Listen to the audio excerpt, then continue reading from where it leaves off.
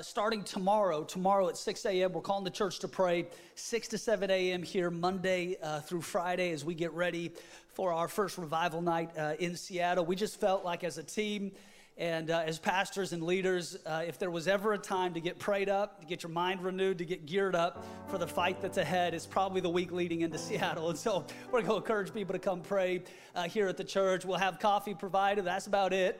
We'll have worship teams here, but we're just going to turn this place into a house of prayer. And I've heard it said before, and I think it's true, that the true size of a church is not the Sunday morning attendance, it's the prayer meeting attendance. And so we're just going to call people to pray, and if it works with your schedule, we're going to encourage you to be here. I need prayer. The church needs prayer. This community needs prayer. And I think sometimes it can feel as if like, well, do our prayers really change things? Do they really have power? And friend, I'm just telling you, when people gather to pray, God writes history. And we're going to join him. In fact, the Bible says that Jesus lives to make intercession on our behalf. And so we're going to join the great intercessor of heaven, King Jesus, and we're going to partner in prayer. And I believe that those prayers are going to prepare the way for what's coming next here for a church and for our community. Then, of course, next Sunday night, we'll do 4 services here in the morning, and then Sunday night we'll be in Seattle, 6 p.m. On that night, we're releasing new merch. We'll be officially releasing my book on the baptism of the Holy Spirit. But more importantly, we're going to be gathering people from the region to worship and pray. And we're believing for another great awakening here in the region. And when the world is at its darkest, and when cities are at their darkest, at their worst moments, that's almost always when God decides to break in. And so I know that in a lot of ways it feels like, man, why are we going to Seattle? And that's, tough ground. And that's seems to be like on the polar opposite end of the spectrum of what we're doing as a church. And it's because God is still in the business of reviving dead things. And so revival belongs to the dead. Awakening belongs to the dead. And so we're going to go there, and we're just believing God for some incredible stuff. So please join us. We'll be glad to have you for that whole weekend, and we're believing God for some incredible things. Hey, this morning, I'm going to teach a little bit on the role of the church and the role of the individual as it pertains to spiritual development and growth.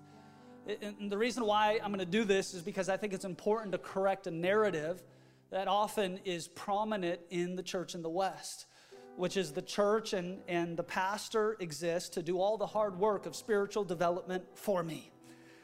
And in fact, I had somebody joking with me once. I was encouraging them to enter into a life of discipleship and make some hard decisions. And they said, Pastor, that's what I pay you for. And I thought, man, if I could only make those decisions for you, if I could only crawl in your brain or your heart and say yes to what you should say yes to and no to what you should say no to, how much easier this whole interchange would be. But the reality is that God has made you in his image and given you this thing called a free will. And he has invited you to freely make decisions that not only develop and transform your life, but that honor him in such a way. And I think sometimes, and even in my own spiritual life, it's so easy for us to desire for other people to do the hard work for us, or to blame other people when our life doesn't go in the direction that we want it to. And I feel like if we take responsibility to do our part, and then we trust God to do his part, that's what best brings heaven to earth. There is a part for you to play. And if he will be our God, then we will be his people. And together, we will see his kingdom come and his will be done on earth, even as it's being done in heaven. Let me correct some misnomers about why the church exists. Some people think the church exists to help me make friends. Sometimes people believe the church exists to help me get married. Some of you are beyond help. But anyways, the church exists. That was a joke. The church exists to babysit my kids. The church exists to make sure I'm never lonely. The church exists to create programs and activities to fill up every night of my week. The church exists to give me a tax write-off. The church exists to advocate for my particular political agenda. The church exists to platform my particular spiritual gifts. The church exists to preach on all of my favorite topics and sing all of my favorite songs. But friend, the church exists to glorify Jesus. and in doing so, bring people into an encounter with his presence. But hear me, I can't take people where they aren't willing to go, because the gospel is by invitation, not by obligation. You know, Jesus had 12 disciples, but he didn't only call 12 disciples. In fact, the Bible records oftentimes when people would come to him and say, I'll follow you wherever you'll go. And Jesus responded, well, what about when a son of man has nowhere to lay his head, and foxes have holes, and birds of the air have nests, but what about me? Are you really willing to count the cost? And the Bible often records that people would walk away rejected, not because Christ didn't invite them, but because they weren't willing to take the initiative to respond. And in Matthew 22, in one of the greatest parables that Jesus ever tells, he's talking about the kingdom of heaven. And he says the kingdom of heaven is like a wedding banquet.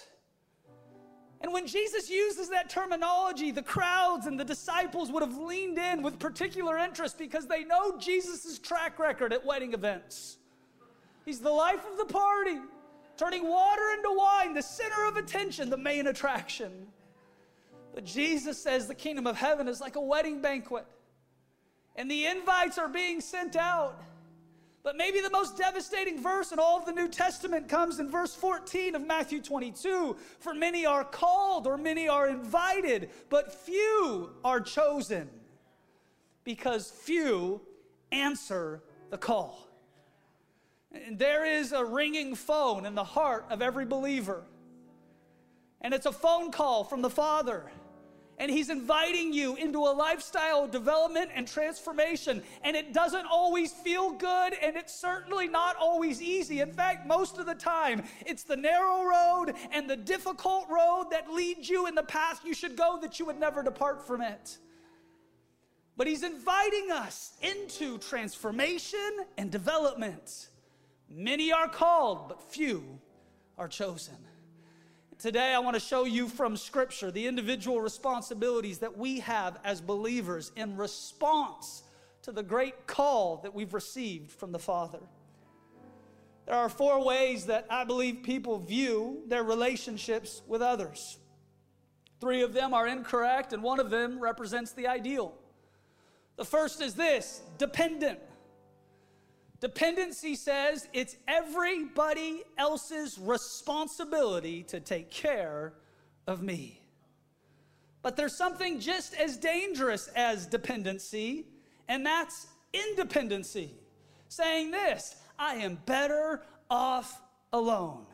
Now, I don't need anybody. It's just me and Jesus. I don't need any church. I don't need any friends. I can make it in this life alone. No, you can't, because that's not how God designed you. And it's just as dysfunctional as being dependent. We have dependent, we have independent, but what about codependent? Codependency says this: I primarily belong to dysfunctional one-sided relationship, where one person relies on the other for meeting nearly all of their emotional and self-esteem needs. But what's the goal? Interdependent. Interdependent says this: I have a part to play. We are better together. I enjoy being part of a team, and I enjoy being part of a family, but ultimately my outcomes and emotional health aren't tied to another person, because they have already been settled by Christ. And for us, we recognize that God has called us to this house, not just to receive, but to give.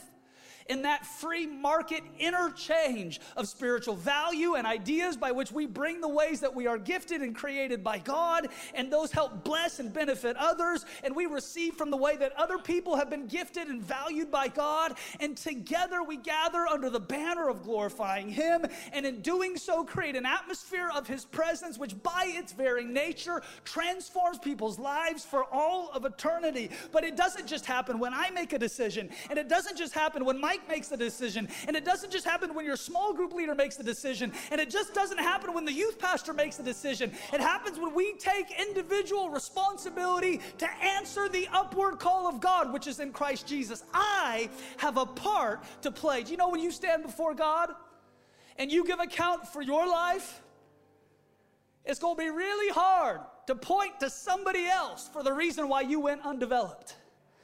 Well, God, if you only knew. The last 7 weeks, that pastor wore a hat when he preached, and I just couldn't receive. God, if you only knew. That woman you gave me, that man you gave me. God, if you only knew. But friend, there's decisions that you and I get to make daily that either move us in the direction of positive spiritual development or move us in the opposite direction of Christological development. And we've got some decisions to make. And the first comes from Romans 12. And in verse 1, where the Apostle Paul writes these words, I beseech you, or I urge you, therefore, brethren, by the mercy of God, that you present your bodies a living sacrifice. Watch, holy and acceptable unto God, which is your reasonable service. The first thing that I would encourage you in this morning is this. You have a responsibility, watch, to present yourself. Dr. Mounce says it like this: theology in isolation promotes nothing more than bare intellectualism. But ethics, apart from a theological base, is powerless to achieve its goals. Paul is taking the rich theology of the book of Romans and now giving it a practical outworking. He is saying this: because God has been so merciful in bringing both the Jew and the Gentile into his salvation plan, now present yourself as a living sacrifice. See, friend, theology apart from practice will dry you up. Practice apart from theology will mess you up. But when you have grounded theology and renewed thinking, it will lead to transformed living. What does it mean to present yourself? It means to yield every area of your life to the ongoing development of God's Spirit. It means your patterns, your thinking, your motives and your money, your habits and your attitudes, your proclivities and your prejudices, your family and your calendar. It means every area of my heart I have made available to the work of God's Spirit. And isn't it interesting how as soon as you feel like you've graduated out of holiness and out of discipleship, I have successfully checked all of the boxes, all of my spiritual fruit is fully mature, all of my spiritual gifts are 100% intact, I've got the whole armor of God and no dents whatsoever. As soon as you feel like you've reached that place, the Holy Spirit is really good to shed light on a previously dark area. And he says, son, daughter, there's more room for you to grow. Son, daughter, there's another invitation into development. Now, I know that you were working on the outside to make sure that's real clean, but what about the motives and the thought patterns now of your heart? Can I work on those too? The Holy Spirit is really good at walking with us through the process of sanctification as we are daily made into the image of God. And in doing so, best reflect his redemptive work in our life. Paul says this, it's your reasonable worship. Watch. Costly and sacrificial transformation is the only reasonable response to a God who has so extravagantly loved us. It's not worship until it's sacrificial. Meaning this, it's not worship until it costs you something. There's this odd belief in progressive quarters of Christendom that Jesus was only in the business of loving people but never asking them to change. The truth is, you don't have to change in order to be loved by God, but once you realize how much you are loved by God, transformation is the only reasonable response.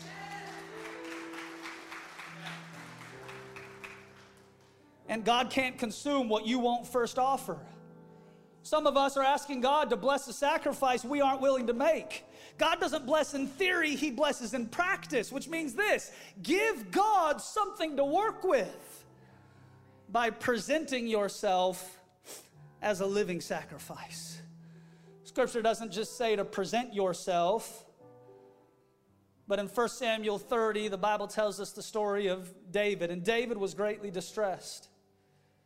For the people spoke of stoning him because the soul of all the people was grieved. Every man for his sons and for his daughters. But David, watch, encouraged himself in the Lord his God. There's a role you play in presenting yourself. I'm going to offer myself to God.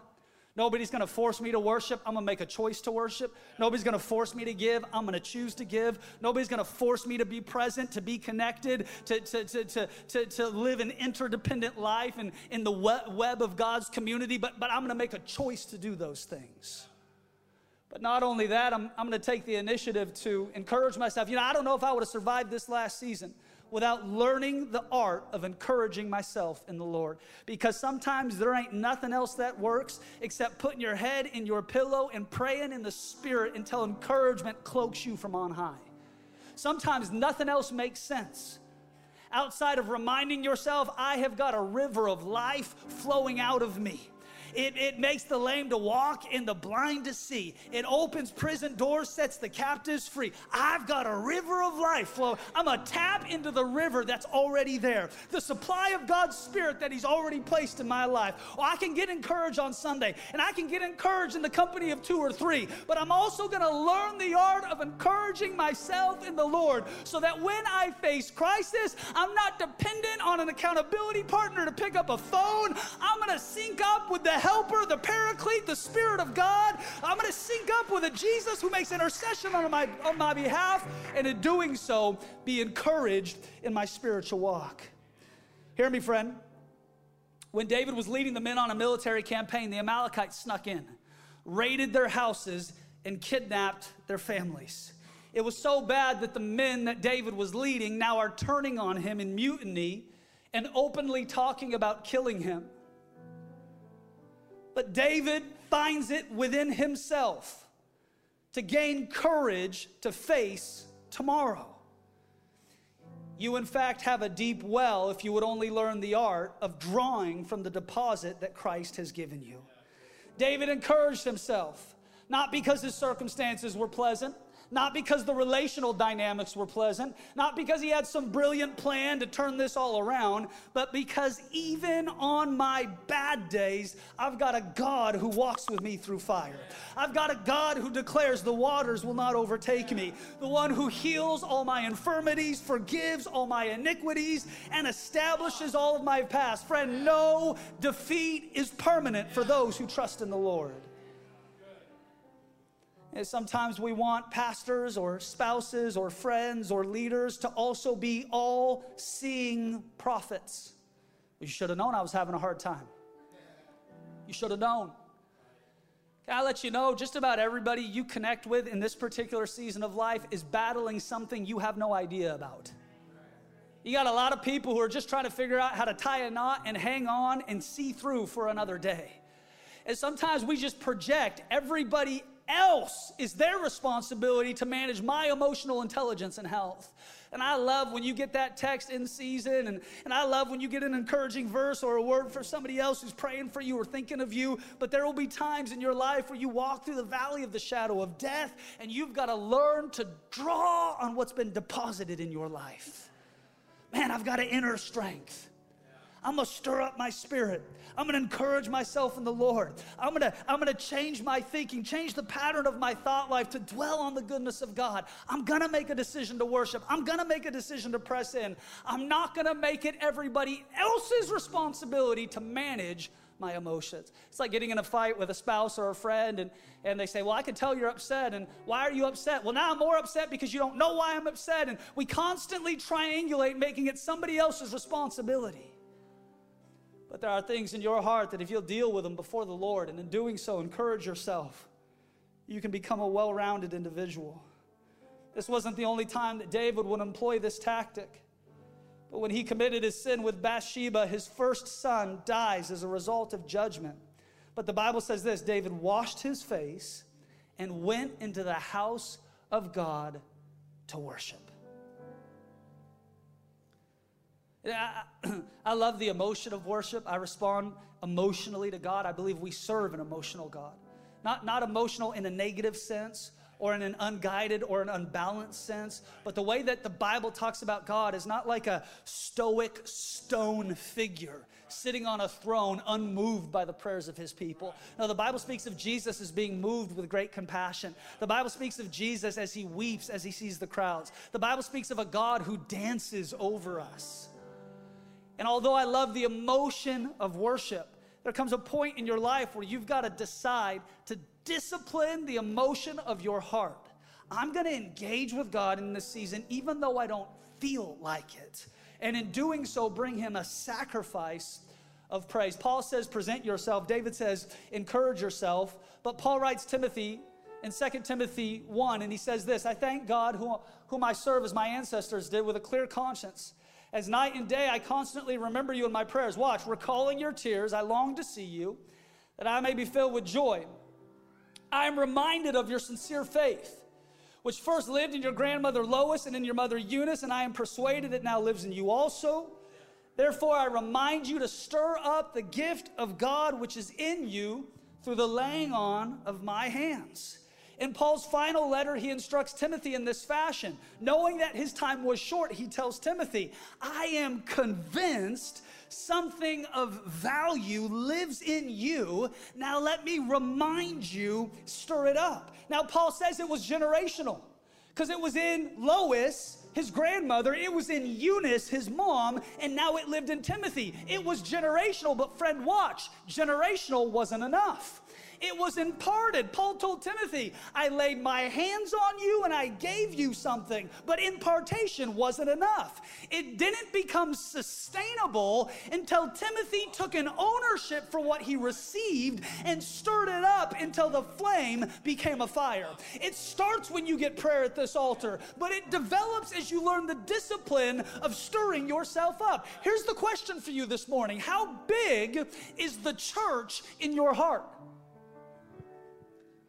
On this Sunday, we'll have anywhere between 2,000 and 2,500 people gather in this building for Sunday morning worship.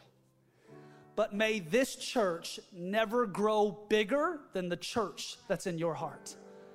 That means I am stewarding the tabernacle of my life. I'm stewarding the flame that's on the altar of my heart. I'm making sure to engage in my relationship with God, not making it somebody else's responsibility to force feed me truth that I won't apply in my life. Anyways, I'm taking ownership for my spiritual development. I'm going to stir myself up. It's like sometimes people come to church, they say, well, I hope the pastor preaches with enough energy because I'm sure not feeling it today. Yeah, I don't feel it every Sunday either. But oftentimes I'm in the back and I'm praying in the Spirit. I'm stirring myself up. I'm saying, God, I know that there's a flame, but now I need your breath on that flame so that thing grows into a fire. I know you're still there. You never leave me. You never forsake me. But God, I want that thing activated and growing and living in my life in more powerful ways. And in fact, we even read this in Jude and in verse 20, where Scripture says this, pray in the Holy Spirit and build yourself up in the most holy faith. No, Fred, you've got a part to play, and so do I. And together as we do those things, it honors the work of God in our life. Not just that, but watch what David says in Psalms 37 and verse 4. Delight yourself in the Lord, and he will give you the desires of your heart. I love when we quote Scripture, but we only quote the second half of the verse that we like. Like, God will give you the desires of your heart. Well, you know, Pastor, God will give me the desires of my heart. No, not necessarily. Because the first part of the verse is actually the qualifier. First, delight yourself in the Lord. Because if you'll do that, then you'll desire what he desires. Delight yourself in the Lord. That word delight in the Hebrew literally means this. Stay delicate. Stay delicate. David is the warrior king. The one who slays Goliath and then cuts off his head just for fun. David is expanding the kingdom. He's got blood on his hands. He's the one who rules over the nation of Israel for 40 years and then passes it off to his son Solomon. And David, as he's writing the hymn book for the nation of Israel, his poetic instructions for how they ought to engage with a holy God says this, stay delicate before the Lord. Here's part of the danger of you attending this church. Is that pretty soon what happens here on a Sunday morning becomes common because you've seen it so many times.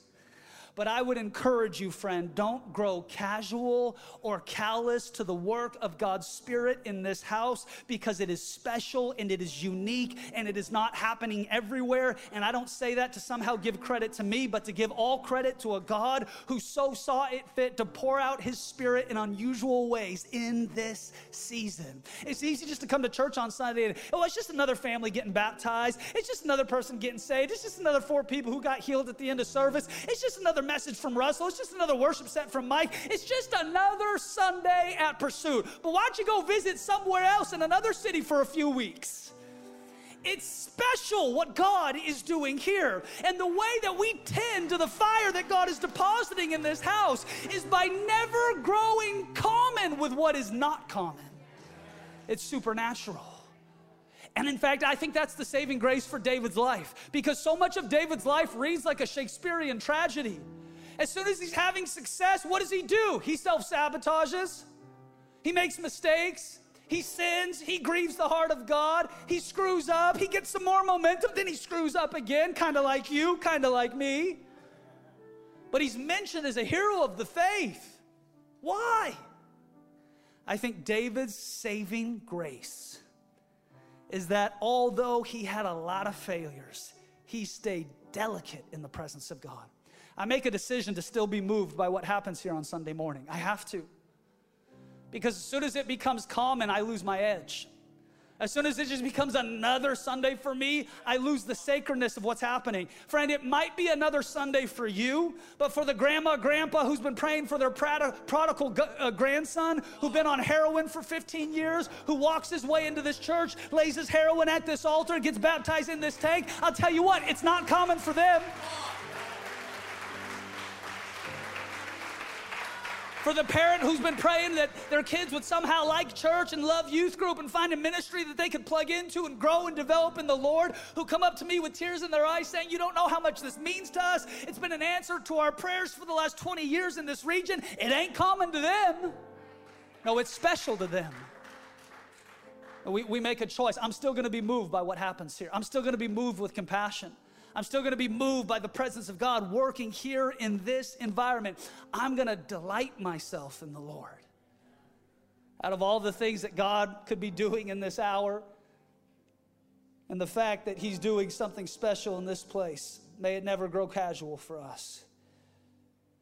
Finally, the Apostle Peter mentions this in 1 Peter 5 and verse 6. He says this, humble yourself under God's mighty hand, that he may lift you up in due time. One translation says that he may promote you in due time.